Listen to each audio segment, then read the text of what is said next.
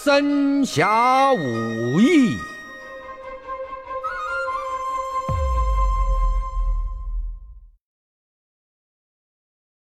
听书，换个角度认识经典。上一讲到，庞吉的寿礼被当作不义之财，有意查收了。大寿当天，庞吉躲在仙乐楼上和小妾厮混。庞吉女婿献了河豚鱼，结果厨子没料理干净，有人中了毒。那河豚中毒能有什么方子救治？庞吉寿宴上又能有什么事情发生？这一讲，大春老师就讲讲庞吉寿宴上发生的荒唐事。说到了金枝，还要说到人中黄。人中黄也是一种中药，拿甘草末放进竹筒里边，到那人的粪坑里头去，放一段时间，浸渍一段时间，就跟做泡菜似的。而后呢，就会有制成品了，呈圆柱形，外边是咖啡色的，里边断面是暗黄色，比较粗糙，可见甘草的纤维纵横交错聚集，直紧，而且有点硬，表面容易剥落，还有点特殊的气味。人中黄跟金枝差不多，主要呢也是能治疗天行热病、温病发斑、大热烦渴、痘疮血热、丹毒创伤等等，用在热病之上。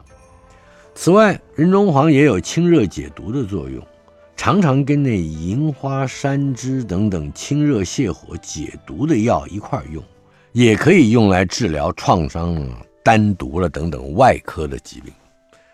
这是金枝，这是人中黄，还有粪汤啊。说实在没有那两种药材的时候，用粪汤也行。庞吉一听，赶紧叫底下的虞侯过来，说赶快拿粪汤来，粪汤来。一时间，这下人们手忙脚乱，抓头不是尾，拿这个不好，动那个又不妥。还是有一个虞侯，我们说过虞侯啊，唐尧虞舜的虞，侯爵的侯，虞侯就是副官的。有个虞侯有主意，叫了两个仆纵，把这大桌案上摆着那翡翠玉闹龙瓶，还有这两边兽面衔着金环，叫两个人抬起来，又从多宝阁上拿起一个净白光亮的羊脂玉荷叶式的碗，交给这两个人，你们到茅厕里啊，舀一些来，越多越好啊，我们这儿人多。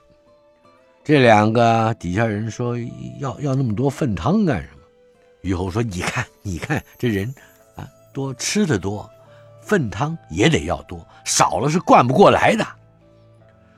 两个人万般无奈，来到粪窖子里边，捏着鼻子闭着气，用羊脂玉碗连屎带尿一碗一碗的崴了，往这翡翠玉瓶里头灌。可惜这两样古玩落在那泉间的府地，也跟着遭此污秽，足足灌了个8分满。这两个仆纵再提住金环，直奔仙乐楼而来。先前那虞侯上前拿了一碗，那当然是太师先喝了。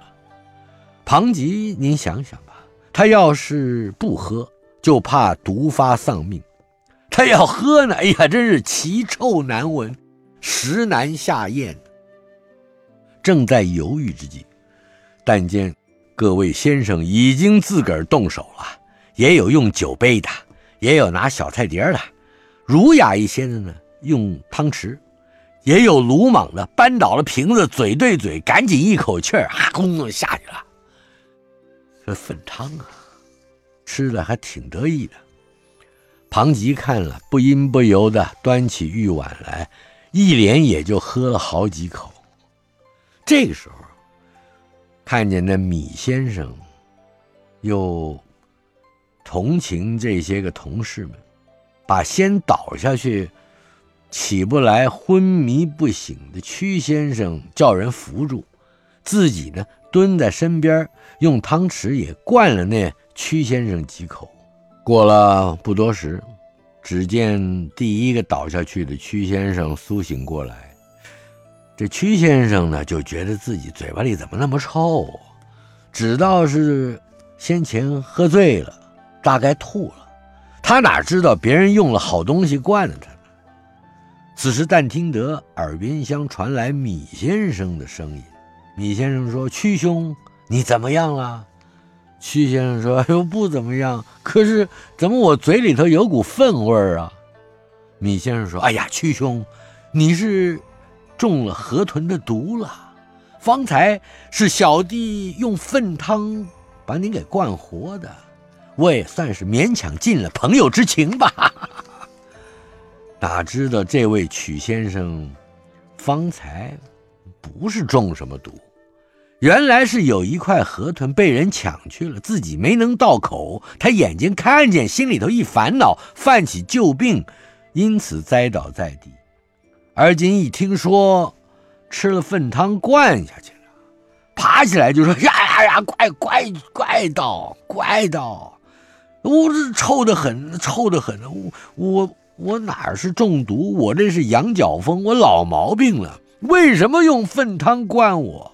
说完之后呕吐不止，他这一吐不打紧，招得众人谁不恶心，一张口洋溢泛滥，吐不及的逆流而上，从鼻孔之中也就开了闸了。登时之间，这仙月楼中是异味扑鼻，连同根本没吃什么的虞侯啊，那些伴当们啊、差役啊、仆纵啊，也都跟着恶心起来，一人一把唢呐喇叭，齐吹哇哇的不止啊。好容易吐声算是平息了，这才用凉水漱口，也是喷得汪洋满地。米先生不好意思了，都是他出的主意啊，抽空他就溜之乎也了，闹得众人走也不是，待着也不是。毕竟这老庞是东家主人，爱不过脸去，只好吩咐说：“哎呀，我们上芍药轩场厅去吧，那儿有花香呢，大家快离开此地啊，省得闻这臭味难当的。”众人俱各来至在场厅，一时间心清目朗，大伙拼命喝那雨前茶呀，喝了好半天，才觉得心中快活。可是庞吉呢，立刻吩咐摆酒，大伙痛饮，尽醉方休。众人谁敢不遵呢？不多时，秉上灯烛，摆下酒肴，大家又喝起来，依然是划拳行令，没留神就喝到2更天去了。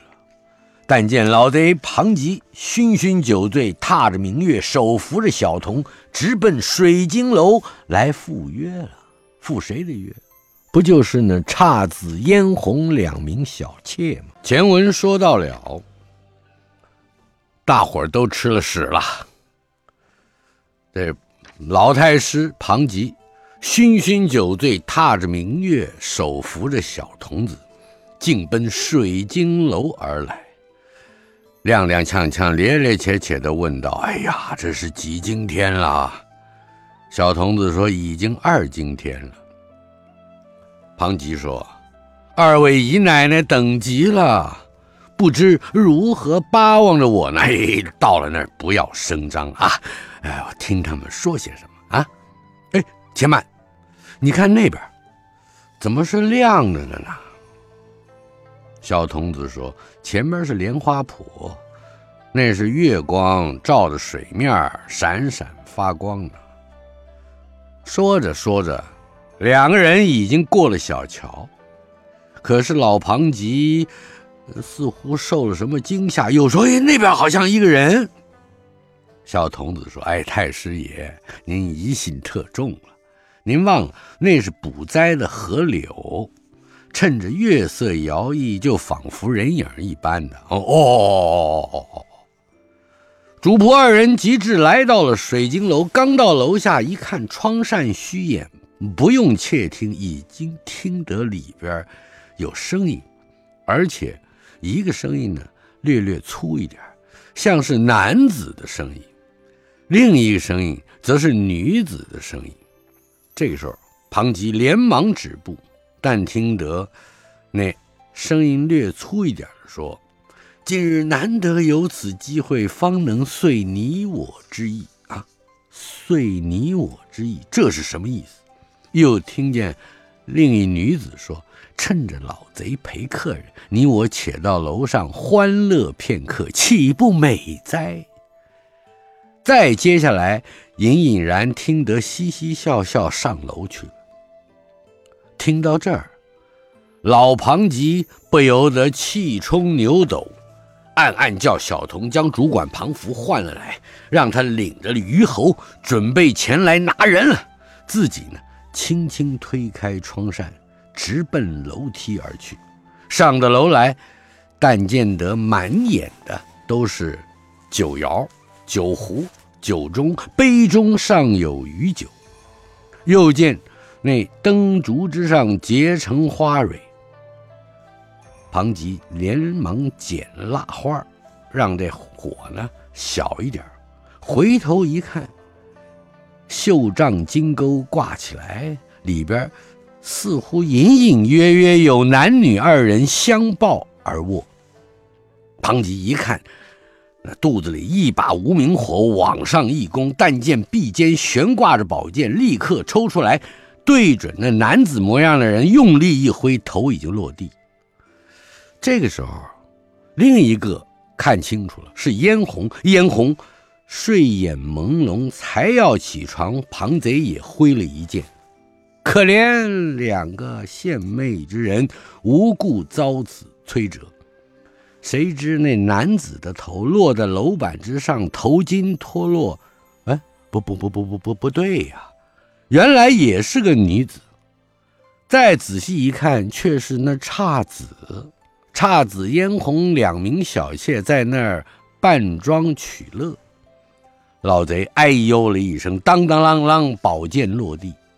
就在这个时候，楼下庞福带领了许多人都到了，听得楼上又是哎呦又是咣啷啷，连忙跑上楼来。再放眼一看，老太师杀了两名小妾，他自个儿在旁边哀不成音呢，哭啊我怎么那么莽撞啊，他们在玩呢。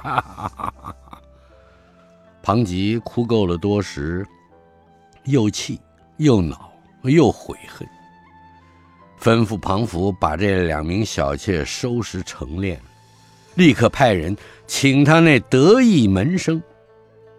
谁呢？乃是乌台御史，姓廖，叫廖天成，让那廖天成急速前来商议此事。自己带着小书童离开水晶楼，来到前边大厅之上等候他那门生来。及至乌台御史廖天成到的时候，已经是3更半天了。一见庞吉失声就坐，老太师便把这误杀二妾的情由前前后后说了一遍。